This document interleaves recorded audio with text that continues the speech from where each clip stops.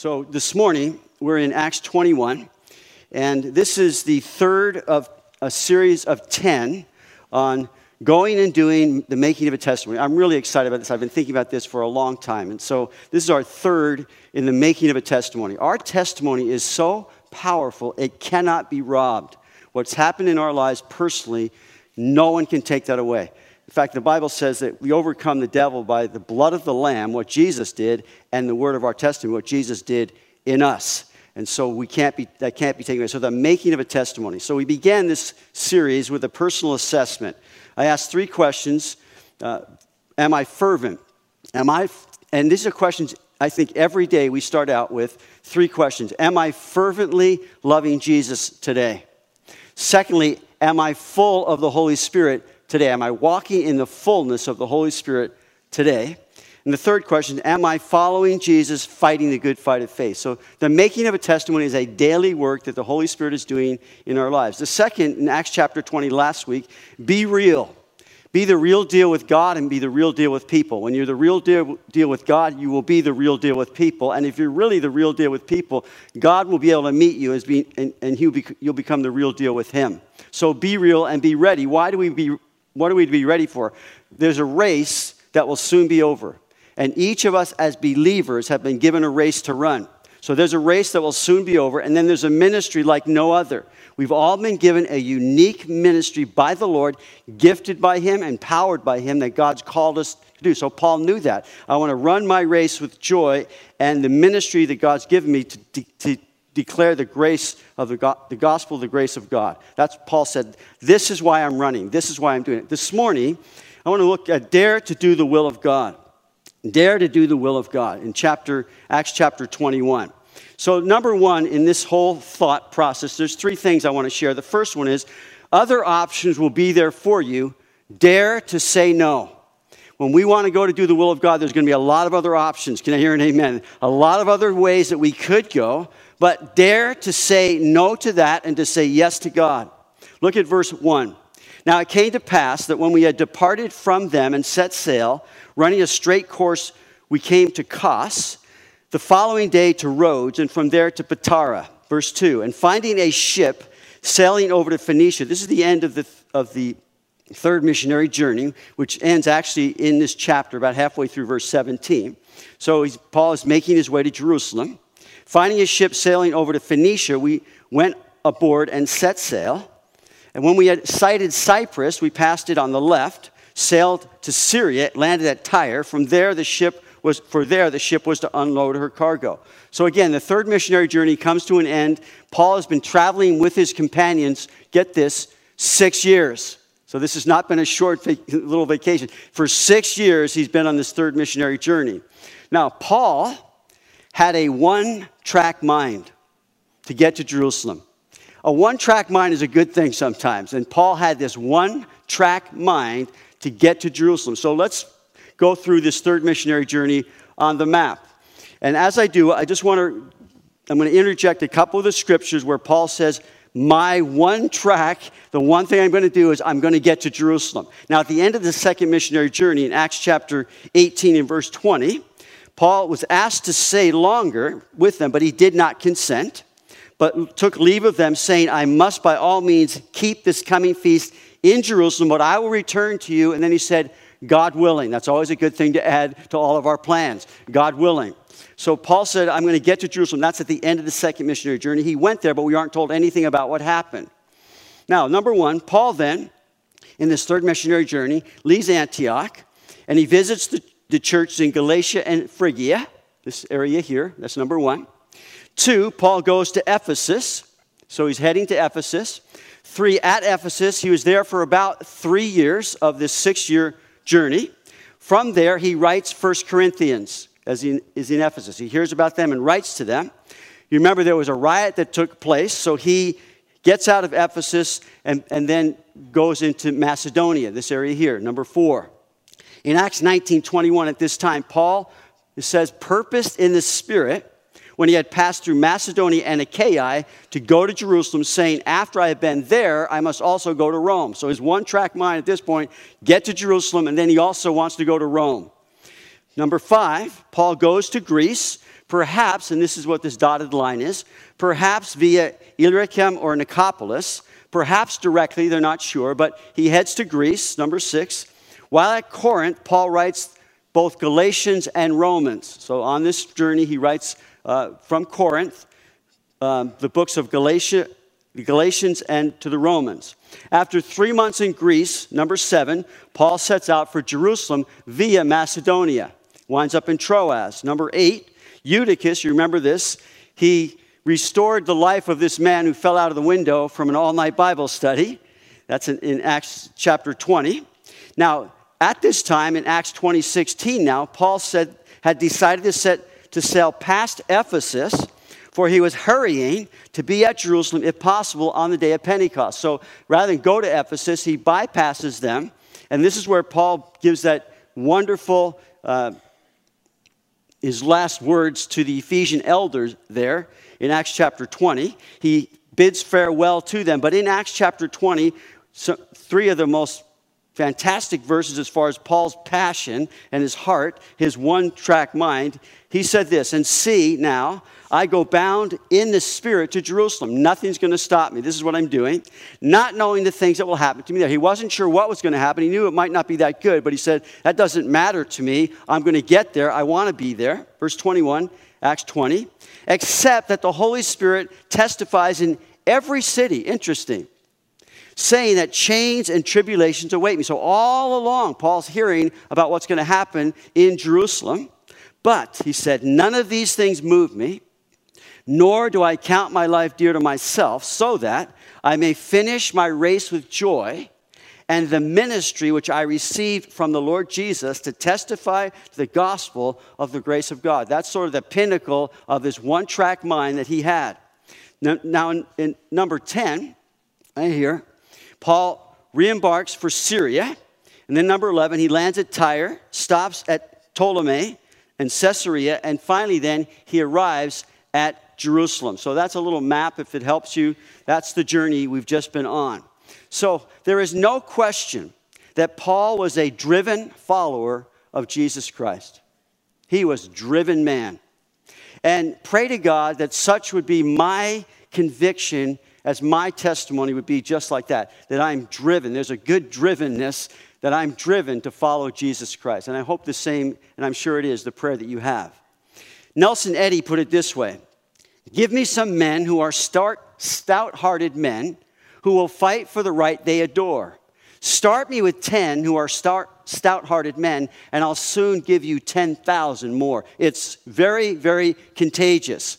Paul was a contagious kind of guy. He was this stout-hearted man that had one thing in mind. He was going to follow Jesus, and he was going to do God's will as best as he knew it, no matter what it meant. Dwight L. Moody said, "The world has yet to see what God can do with a man fully consecrated to him." And then he said, "By God's help, I aim to be that man." And this is what Vince Lombardi, many of you know, the Hall of Fame coach of the Green Bay Packers, he said, quote, "I firmly believe that any man's finest hour, the greatest fulfillment of all that he holds dear, is that moment when he has worked his heart out in a good cause and lies exhausted on the field of battle, victorious," unquote. Gave it all. And there he is, exhausted but victorious. That is what we have in front of us as believers. Jesus Christ is the ultimate victor. We follow him to victory. And we want to have this same passion, this same drive as Paul had. So the question that this chapter surfaces, did Paul, in his driven state, make it harder on himself than the Lord himself would have had it? In other words, did Paul go to Jerusalem on his own will, or did he go by the will of God? Notice verse 4 of chapter 21. "And finding disciples, we stayed there 7 days. Then they told Paul, notice, through the Spirit, not to go up to Jerusalem." So an interesting question. Was Paul doing the will of God? Some say yes, and some say no. I say absolutely yes. That's my conviction on this. 3 times Paul is warned, that we read of in the scriptures. Once he's told here not to go. Now, the option to not go was there for Paul to decide, as it is for us every time. The option is there. So other options will be there for you. Dare to say no to them. That's what Paul did. He believed that God would have him go to Jerusalem. Now, it's interesting, in chapter 22, as he's given his testimony, when he was first saved there in Jerusalem, he said, I'm going to go preach to the Jews. And Jesus said, no, you're going to get out of Jerusalem, because if you go now, you're a dead man. He said, but Lord, they know my history, they know my testimony. Surely if I tell them what happened to me and tell them about Jesus, they're going to come to Christ. And Jesus said, no, they're not. You need to get out of Jerusalem. So that wasn't the timing yet. But now, Jesus himself, and Paul is directed, I believe he's going there by the will of God. What I think we're seeing here is the human element to the things on the heart of God. Certainly, God doesn't glory in all of our tribulations and trials and all that, but he has a purpose in them for his glory and for our good. Humanly speaking, who wants to see someone go and get beat up? And so we have, I believe, a human element here warning Paul because they loved him. For Paul, this was not a sudden urge, but a long-building conviction of his heart. I believe Paul pressed on with a determined, sanctified stubbornness. And that's a good stubbornness. Sanctified stubbornness. Overriding every motivation in Paul, I believe, not perfectly, I get that, was a faith that was steadfast, immovable, always abounding in the work of the Lord, knowing that his labor was not in vain in the Lord. That's what he wrote to the Corinthians.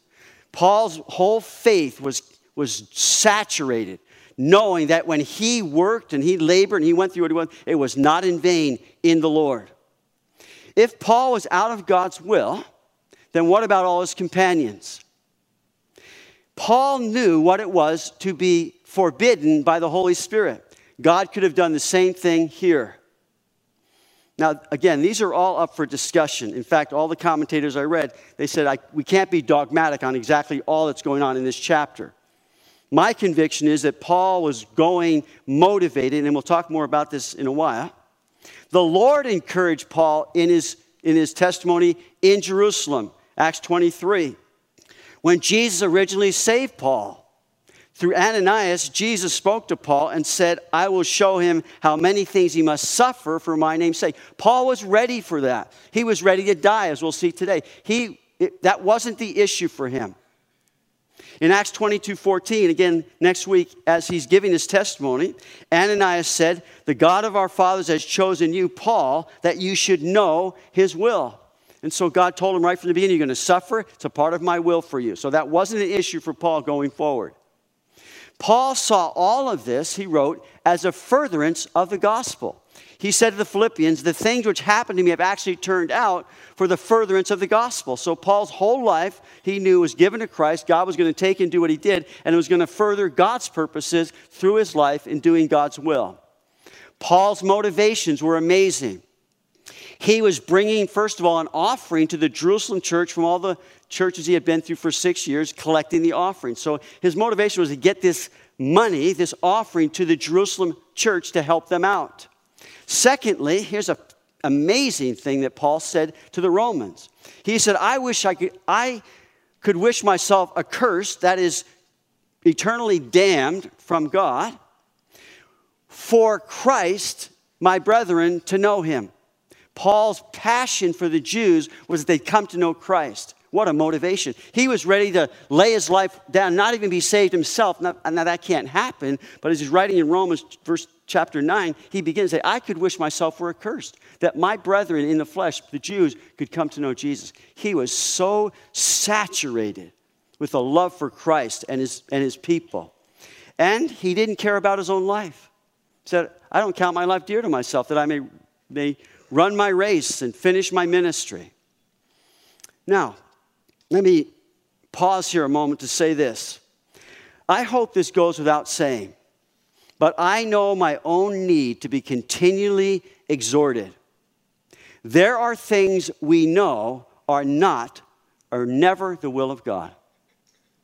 One word, sin is never the will of God. Even if God says it once, that should persuade us once and forever. This is not from God. Deuteronomy 29:29 says this, the secret things belong to the Lord our God, but those things which are revealed belong to us and to our children forever. Now that doesn't stop there. He says that we may do all the words of this law. God's revealed them to us, and then we don't get to decide what apply to us. He said it, and that means it applies. And there are things God has said are evil and wrong, and we're not to be doing them. He's revealed them to us so that we may do them. That is His word. God's revealed them to us to warn us and to keep us in all of our ways. Sin is destructive. Sin is insidious. Sin silently destroys and corrupts our lives. So God said, keep away from it. Don't do it. Psalm 119, the psalmist wrote verse 9, how can a young man cleanse his way? By taking heed according to your word. With my whole heart I have sought you. Oh, let me not wander from your commandments. It's interesting. My whole heart I've sought you. Let me not wander. Prone to wander, Lord, I feel it. Prone to leave the God of love. Lord, take my heart and seal it for your courts above. We know the tendency of the flesh and the world to tempt us, and the devil there, the great tempter, to wander. Even though we're seeking with all of our hearts, we know those things. So God gave us His word that we come back to all the time as that light. He gave us His word to take heed according to what He said. Therefore He said, your word have I hidden in my heart that I might not sin against you. He said, blessed are you, O Lord, teach me your statutes. Let me know your word, because they're there to warn me and to keep me in all my ways. Now, some would say that we're brainwashed. I have no argument with that. I needed my brain washed. Can you hear an amen? And I need it washed every day, in the morning, in the afternoon, and the evening. Wash it, Lord. And Paul, writing to the Corinthians, which he did on this journey, said this, 1 Corinthians 6:9. Do you not know that the unrighteous will not inherit the kingdom of God? Do not be deceived, neither fornicators. Here's a list, one of Paul's ugly lists. Neither fornicators, that's sex outside of marriage, nor idolaters, nor adulterers, nor homosexuals, nor sodomites, nor thieves, nor covetous, nor drunkards, nor revilers, nor extortioners will inherit the kingdom of God. That's pretty serious stuff. And such were some of you. But you were what? Washed. Praise the Lord. Washed. You were sanctified. You were justified. How? In the name of the Lord Jesus and by the Spirit of God. Praise be to God for what He's done. You were washed. You were sanctified. You were justified in the name of Jesus and by the Holy Spirit. That's what God did. God's Word is a supreme software, the most profound program ever written. It's able to search out, attack, and destroy every virus of sin and self and replace it with a whole new operating system that transforms the sinner's heart. Praise the Lord. That's what God's Word is. Sanctified means set apart for the will of God in the purpose He has for our lives. Set apart as one forgiven of all sin. Set apart as one from living in sin or for sin. Set apart, filled with the Holy Spirit, and finding an increasing victory over sin. That's what we have as believers. So I hope it goes without saying, but yet we need a continual reminder. We need the Word of God. We must understand there are things that our flesh will deceive us about, that the devil will tempt us in, and that the world would be happy to see us do. That's what happens. So we want to say, Lord, keep me in all my ways. Let me know your statutes. Let me know your... It's a lamp to my feet and a light to my path. It shows me where I am and shows me where I need to be going. That's the Word of God. We've talked about this all the time, but I love talking about it. So secondly, in this whole idea of daring to do the will of God, others' opinions will challenge you. Dare to disagree. There are going to be people that have a lot of opinions about what you should be doing with your life. Dare to disagree. Let's go on. Again, verse 4. Finding disciples, we stayed there 7 days. They told Paul through the Spirit not to go up to Jerusalem. When we had come to the end of those days, we departed and went on our way, and they all accompanied us with wives and children till we were out of the city, and we knelt down on the shore and prayed. I love it. Jesus said, my house should be called a house of prayer. You see, prayer is where we agree with God. Prayer is where we find out what his opinion is, and his opinion is ultimate, the only one that matters. Can you hear an amen? In prayer, we need to be in prayer also, because that's where we find out what God thinks. Prayer is never to get my will done. Prayer is always to get God's will done. Thy will be done on earth as it is in heaven. God, I want to know what your will is. I want to come to you. I want to hear from you. I need to know, what would you have me to do, Lord? Verse 6, when we had taken our leave of one another, we boarded the ship. They returned home. And when we had finished our voyage from Tyre, we came to Ptolemy, greeted the brethren, and stayed with them 1 day. So 7 days, then 1 day. And with each few days stopover, you have to know that Paul's trip to Jerusalem was a part, if not a major part, of the conversations he's having there. All the way along, they're telling him, this is going to happen. Now he's on these other cities. He stays 7 days, 1 day. I believe at least a part, if not a major part, of the conversations where Paul telling him, I'm going to Jerusalem. This is what's going to happen there. They've been telling me that, but I'm going there because what I want to do is I want to tell them about Jesus. And so a major part of the conversation. So all the way along, Paul's talking. You have to know there were people with varying opinions about this thing, even as we've read, some of them. Verse 8, on the next day, we who were Paul's companions departed and came to Caesarea and entered the house of Philip the evangelist, who was one of the 7, and stayed with him. Now this man had 4 virgin daughters who prophesied. So Philip was one of the 7 deacons chosen to wait on tables, Acts chapter 6. But Philip, hold on, you're an evangelist. You shouldn't be doing that. You should be out evangelizing. And I believe Philip would say, well, I disagree with that. God's called me to wait on tables here. Philip was God's instrument for a great revival in Samaria. And what happens? God calls Philip to leave this wonderful thing that's happening there and go down to this, he doesn't even tell him why. He just says, I want you to go into the desert to Gaza. Now, Philip, hold on a second. Look what God's doing in your life. Look at this amazing revival that's happening here. You're a part of that. You've been a key part of it. And you're going to go to Gaza and you don't even know why? You shouldn't do that. You should stay here. And I think Philip would say, no, I disagree. God's called me to go down to Gaza. And there he met the Ethiopian eunuch. And from there he disappeared. Not really, but that's kind of what happened. Now we find him 20 years later in Caesarea. He's sort of like, Philip, what's been happening? You're not out traveling and evangelizing. You're not using your gifts, Philip. What's going on? And he'd say, well, I disagree. I'm in Caesarea, been here 20 years. And notice what it says there. The man had 4 virgin daughters who prophesied. You see, Philip evangelized his family. He raised 4 godly daughters. It moves my heart. You see, the testimony of a family and these daughters that he raised is a testimony far exceeding whatever else he might have been doing. He raised his family and no doubt many others. Oh, how blessed are the men who married his daughters. Oh, how blessed are the children that she bore for him and for them. You see, Philip did something so powerful, and the same is true for each one of us who have families. Our families are our first ministry before the Lord. Evangelize them. Live for them. See them growing up. And I understand they all have these little things called wills. And we might train them up in the way they should go, but when they aren't, they depart from it. Now, that Proverbs scripture is not a promise. It's a principle. Train them up the way they should go, and when he's old, he will not depart from it. There's a principle involved in stacking the deck for them to walk with Christ the whole life. And that's what we as parents are called to do. Grandparents, the same thing. To evangelize our families and to give them a godly heritage. Praise the Lord, I'm getting excited. Verse 10, and as we stayed many days now, a certain prophet named Agabus came down from Judea.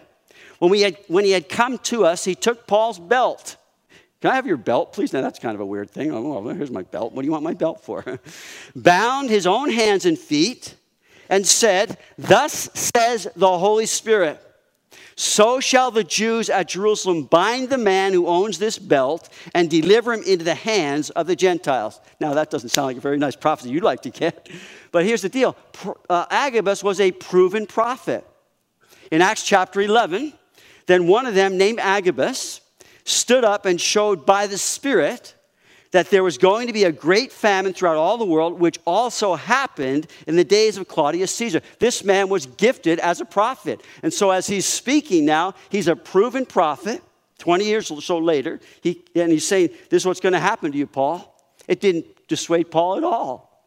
He said, I've been hearing that, and you're just confirming that. Now, Agabus said nothing of not going, but he's warning him. He's saying, this is what's going to happen. He's telling them. So evidently, Paul received this as information for what was coming, but not as a prohibition to going. So he hears but Paul, again, it didn't matter to him. I'm sure he said, well, I'm looking forward to getting pummeled. No, but he knew that what he was doing was for the cause of Christ. So he didn't respond to it, but his friends did. Notice in verse 12.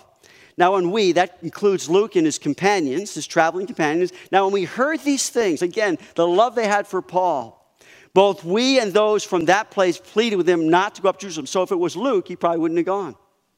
If it was Trophimus, he probably wouldn't have gone. But Paul's saying, notice what he says. Paul answered, what do you mean by weeping and breaking my heart?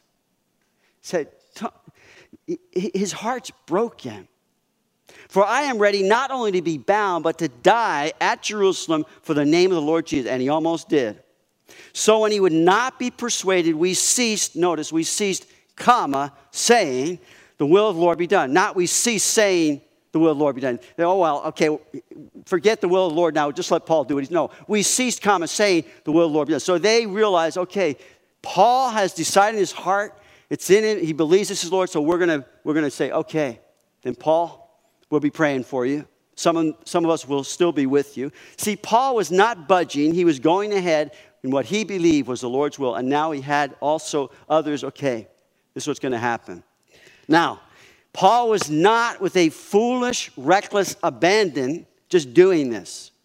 He was with his will abandoned to the will of God. And we need our will continually surrendered once again to the will of God for us. I love what Abraham Lincoln said. He said this, quote, I hope to stand firm enough to not go backward and yet not go forward fast enough to wreck the country's cause. In other words, Paul wanted to be in step with Christ. He wanted to be doing what God's calling him to do. He was forbidden by the Holy Spirit at times. So Paul's seeking to stay in step with God's will for him. I love what he wrote to the Ephesians. He said, Ephesians 5:15, so then, see then that you walk circumspectly. Now, the picture there is getting the big picture.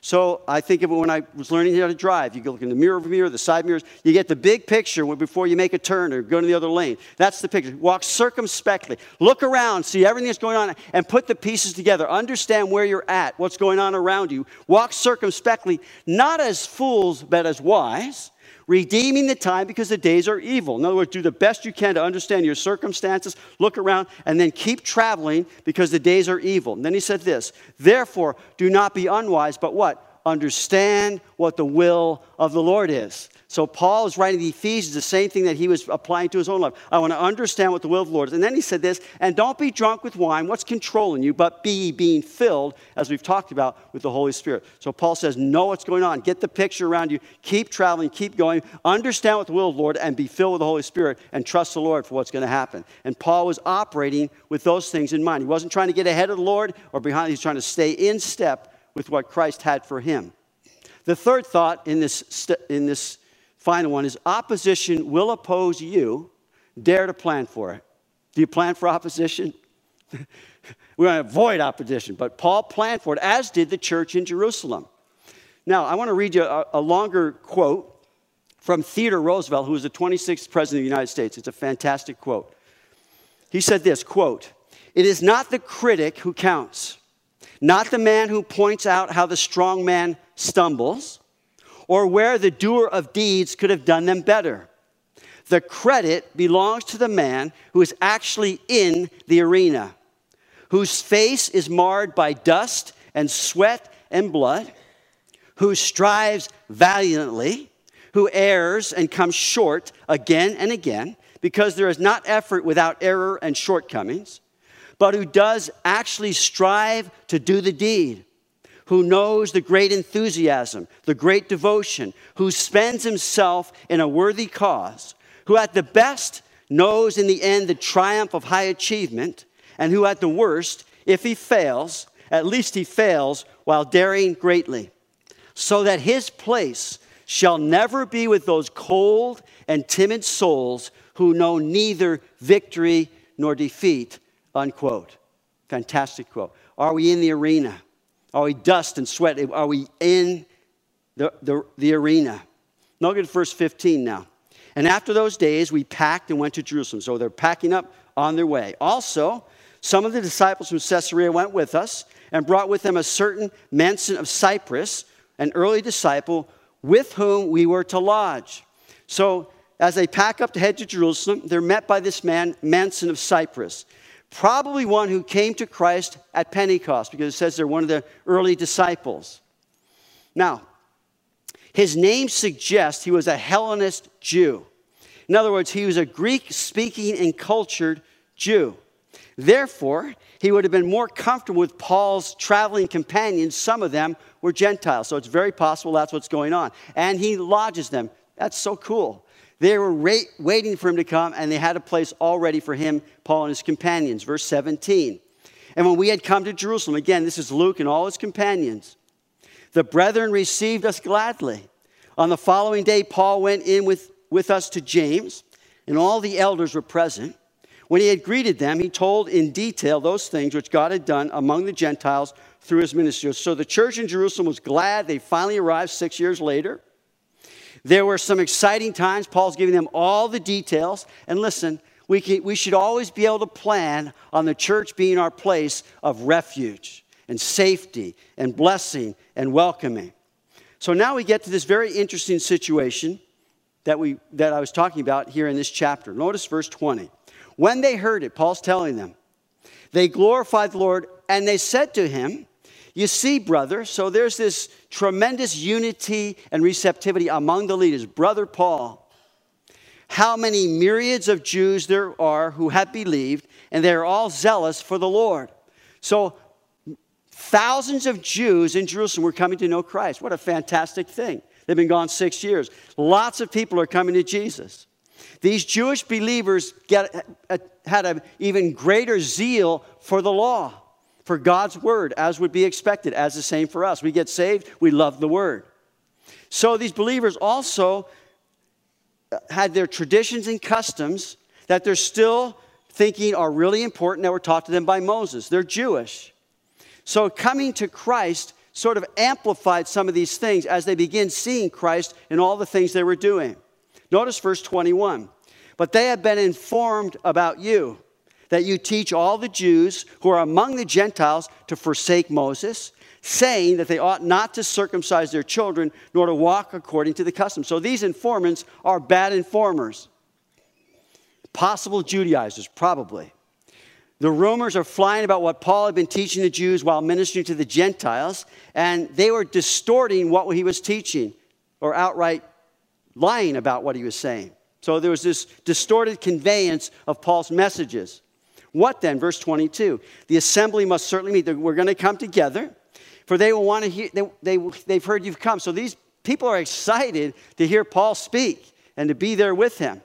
James and the elders, though, knowing what was being said, these leaders, they knew this would be something they would have to deal with once Paul did arrive at Jerusalem. So they had a plan. You see, Paul's conversion was very polarizing.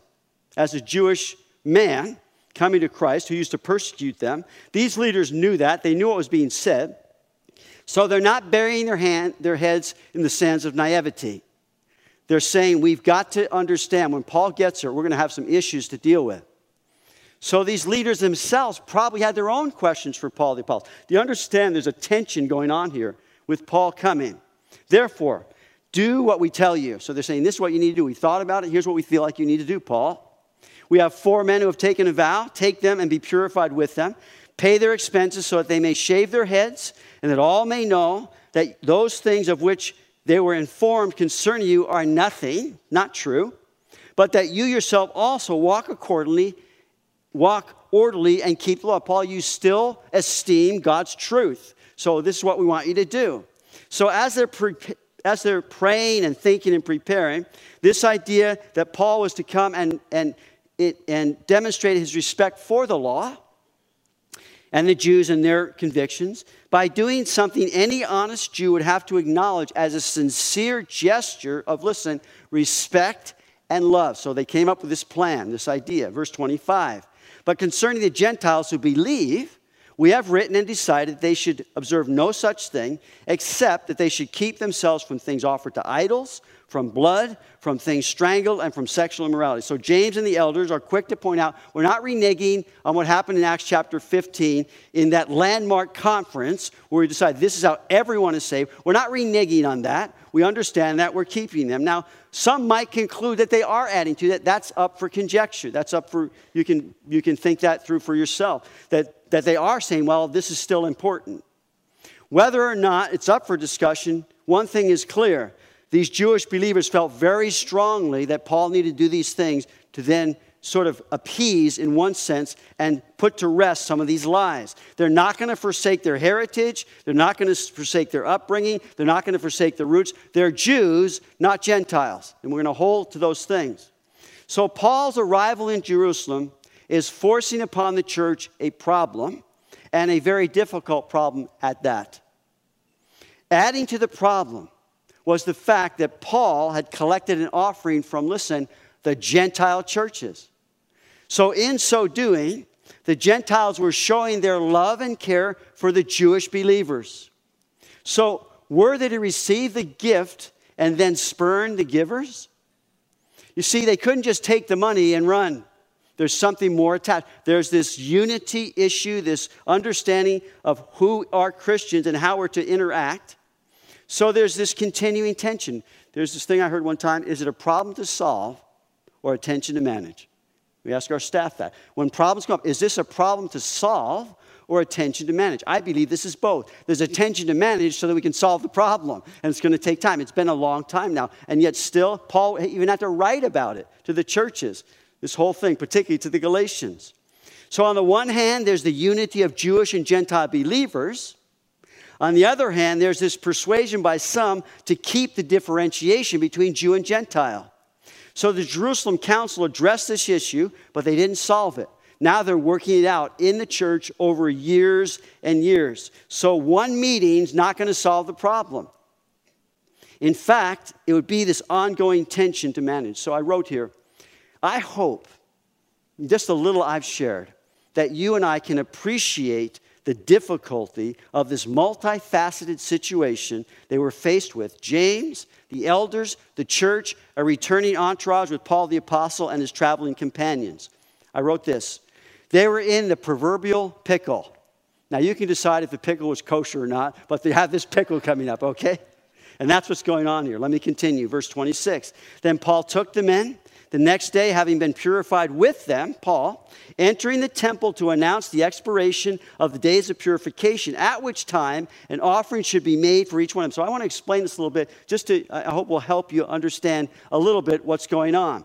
To their credit, James and the elders did have a plan. But as I see it, not only would no plan be a perfect plan, but any plan would necessitate a kind of wait and see, and let's work it out. Let's take the steps, let's do what we've planned, and see what's going to happen. So these were, in a sense, a first-of-a-kind problems in Jerusalem with Paul there. Now remember, he came back after the second, but he didn't stay there. This one now, he's there. A few summers ago, my family and I traveled to Philadelphia, Pennsylvania.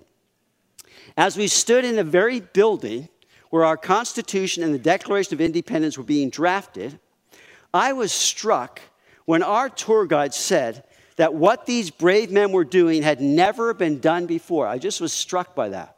What they were doing had never been done before. They had no idea whether it would work or not, the Constitution and all those things. So as they're hammering out the Declaration of Independence, they had to do it in all secrecy, lest being found out they'd be put to death for treason. I believe that it was Benjamin Franklin, maybe you know and could correct me on this, who said to these men who were risking their lives along with him, he said, quote, "Gentlemen, if we don't hang together, we shall certainly all hang separately," unquote. And so they're going about this thing. They have no idea where it's heading, but they went to it, and look what we are the recipients of. Thus, way back when, they're working through these issues, these problems, and I believe to give us a little bit of a template on how do we handle these tensions and these issues that come up because we are from different cultures. We are from different persuasions, theologically, personally, experientially. How do we work through them? I'll give you just briefly at the end 4 things. But notice this. The plan, Paul having been abroad, would, in the mind of a Jew, need to be ceremonially pure again. And so Paul would go through certain purification rites, is what they're doing here. This would involve a 7-day ritual of purification before he would be allowed to then be present at the absolution ceremony for these 4 men who had taken a vow.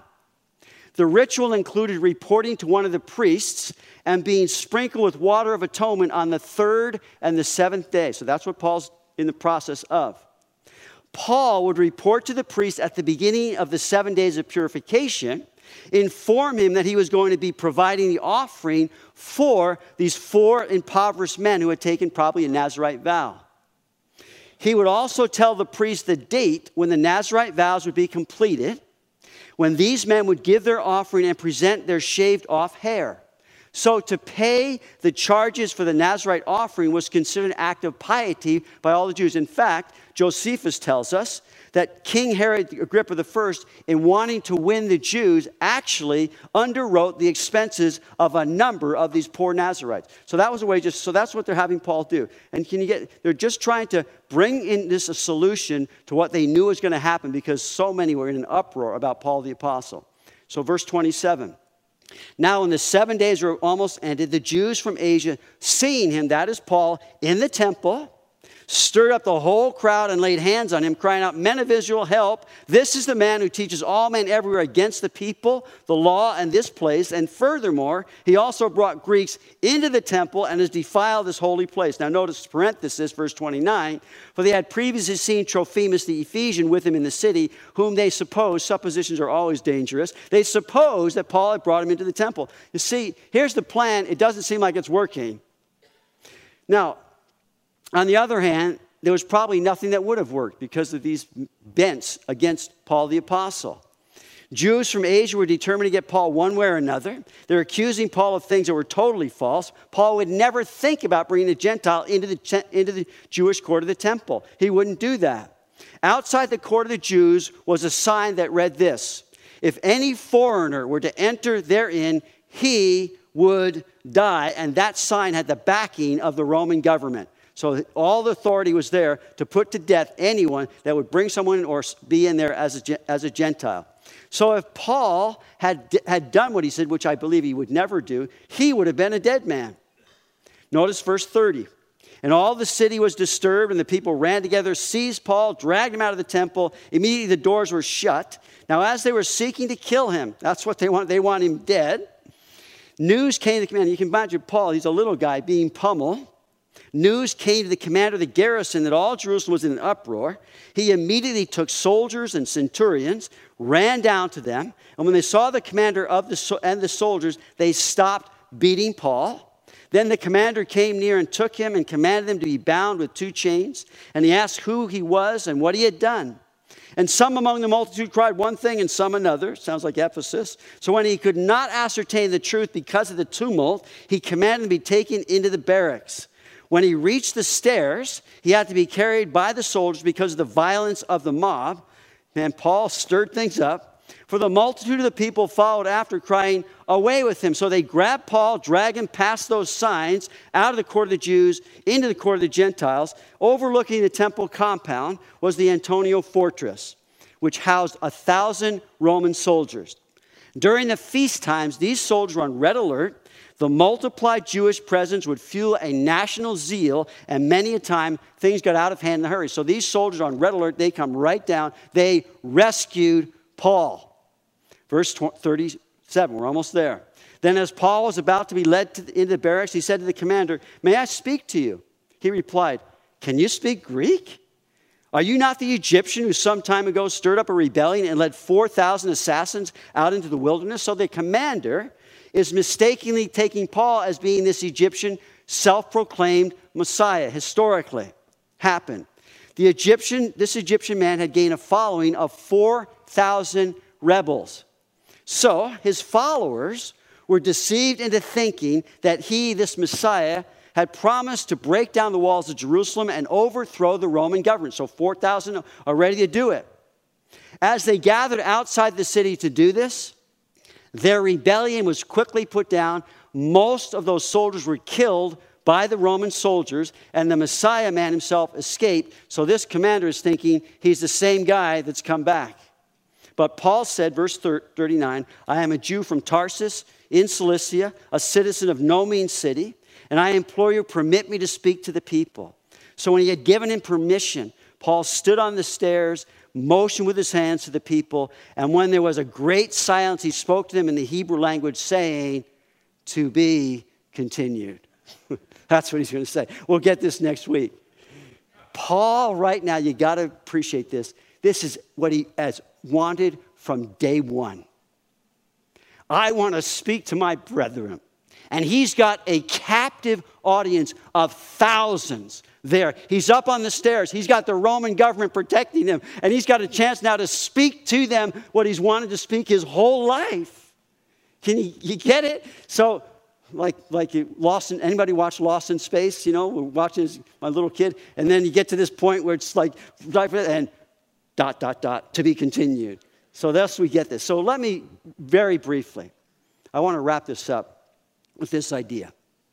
You see, the church is trying to work through some issues, trying to do it. And they had a plan. And I believe that as best as possible, that plan was working in the sense that Paul got an audience, and God is always at work, though it might seem, what happened, God? He is not off the throne. Can you hear an amen? So as they're trying to work through these issues, are they asking Paul to compromise his convictions? Is Paul compromising his beliefs? Is he contradicting his own teaching? I don't believe so. This plan, what can we learn as far as planning for opposition? Number one, and numero uno, is plan to love. Plan to love. Paul was driven by the love of Christ. He said, the love of Christ constrains me. Paul wanted them to know the love of God. Secondly, as Paul planned, and the church planned to understand the opposition.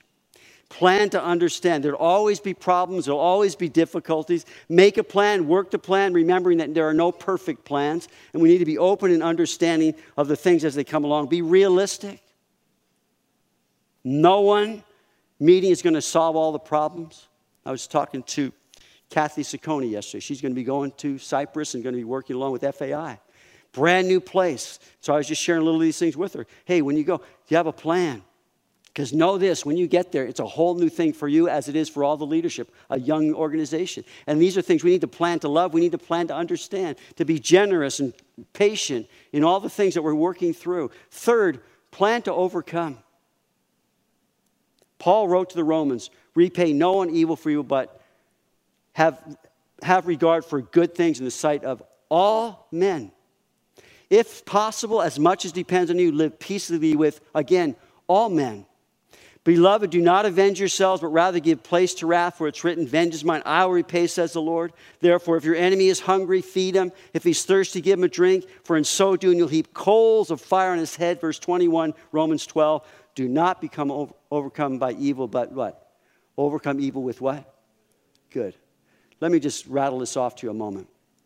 Paul could have argued with James and the elders as to the theological implications of asking him to do what he did. He didn't do that. Paul could have really stirred up things in the Jerusalem church. He didn't do that. Paul could have walked out of that meeting totally offended that James and the others would not stand up for him in his conviction in his ministry. He didn't do that. Paul could have chastised James and the others, taking them to task for their lack of appreciation for the offering. He didn't do that. Paul could have compared their attitude with the Gentile churches. He didn't do that. What Paul did was chose the path of peace. He was a peacemaker. Blessed are the peacemakers, Jesus said. The final thought, and we'll go to prayer after this, is plan to win. That's the final one, because what are we winning? Souls for the kingdom. Plan to win. Our win is when God wins over souls for his kingdom. So would you bow your head, close your eyes, and pray with me, dear brothers and sisters in the Lord? Because we want to give an opportunity for God to win over someone else this morning. And if you're here and do not know the love of God through Jesus Christ, you've never said yes to Jesus, you've never come to him and said, I need forgiveness of my sin, I know I'm a sinner, I know I'm not right with God, I have this wrestling that's been going on, and we understand the wrestling, we ourselves have gone through it. And there's a spiritual battle going on for your soul. The devil wants to rob you and kill you and destroy you. Jesus came to save you from him, the world, and all your sin. That's why he died on the cross. If you've never done that, then we're praying for you right now. Maybe we don't know who you are, but God does. And we're praying, Lord, the most important decision that you will ever make is to choose Jesus Christ, because you're choosing between life and death, between heaven and hell. It's that critical.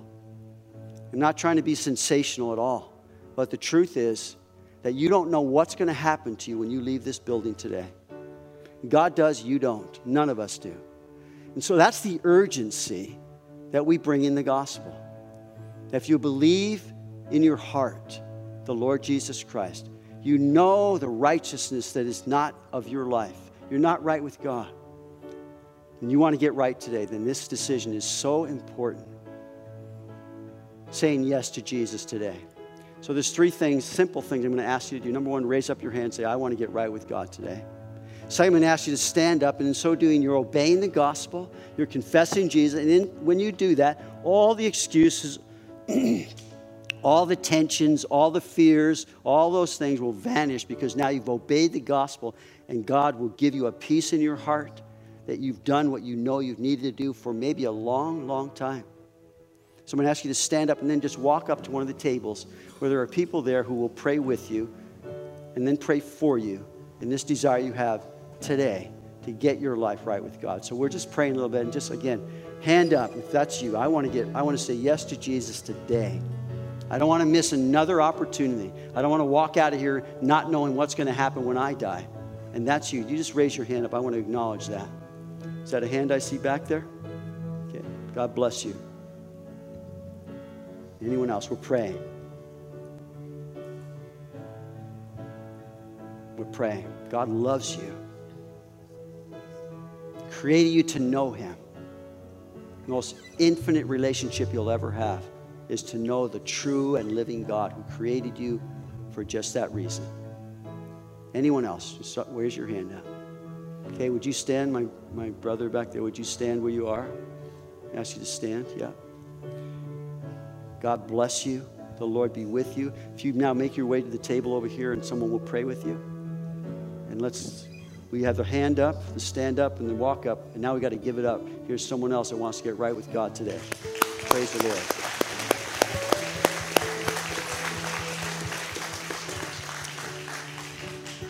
And also, if you're here and you need prayer, we want to encourage that more than we ever have. We know that prayer is a deciding factor. So maybe there's someone on your heart, maybe there's something going on in your life, and you just need someone to pray with you. I love the idea when we pray with someone else, that doubles the prayer. We pray with two other people, it triples it, and however many. So people are to pray for you, not only for your need today, but then to pray for that need throughout the week. If that's you, as we sing this last song, we're going to stand before the Lord during it. I'll come up and close this. But while we're singing or after, please make your way to the table and let's get some prayer going for you this morning. So let's close in this song, and I'll close us with a scripture.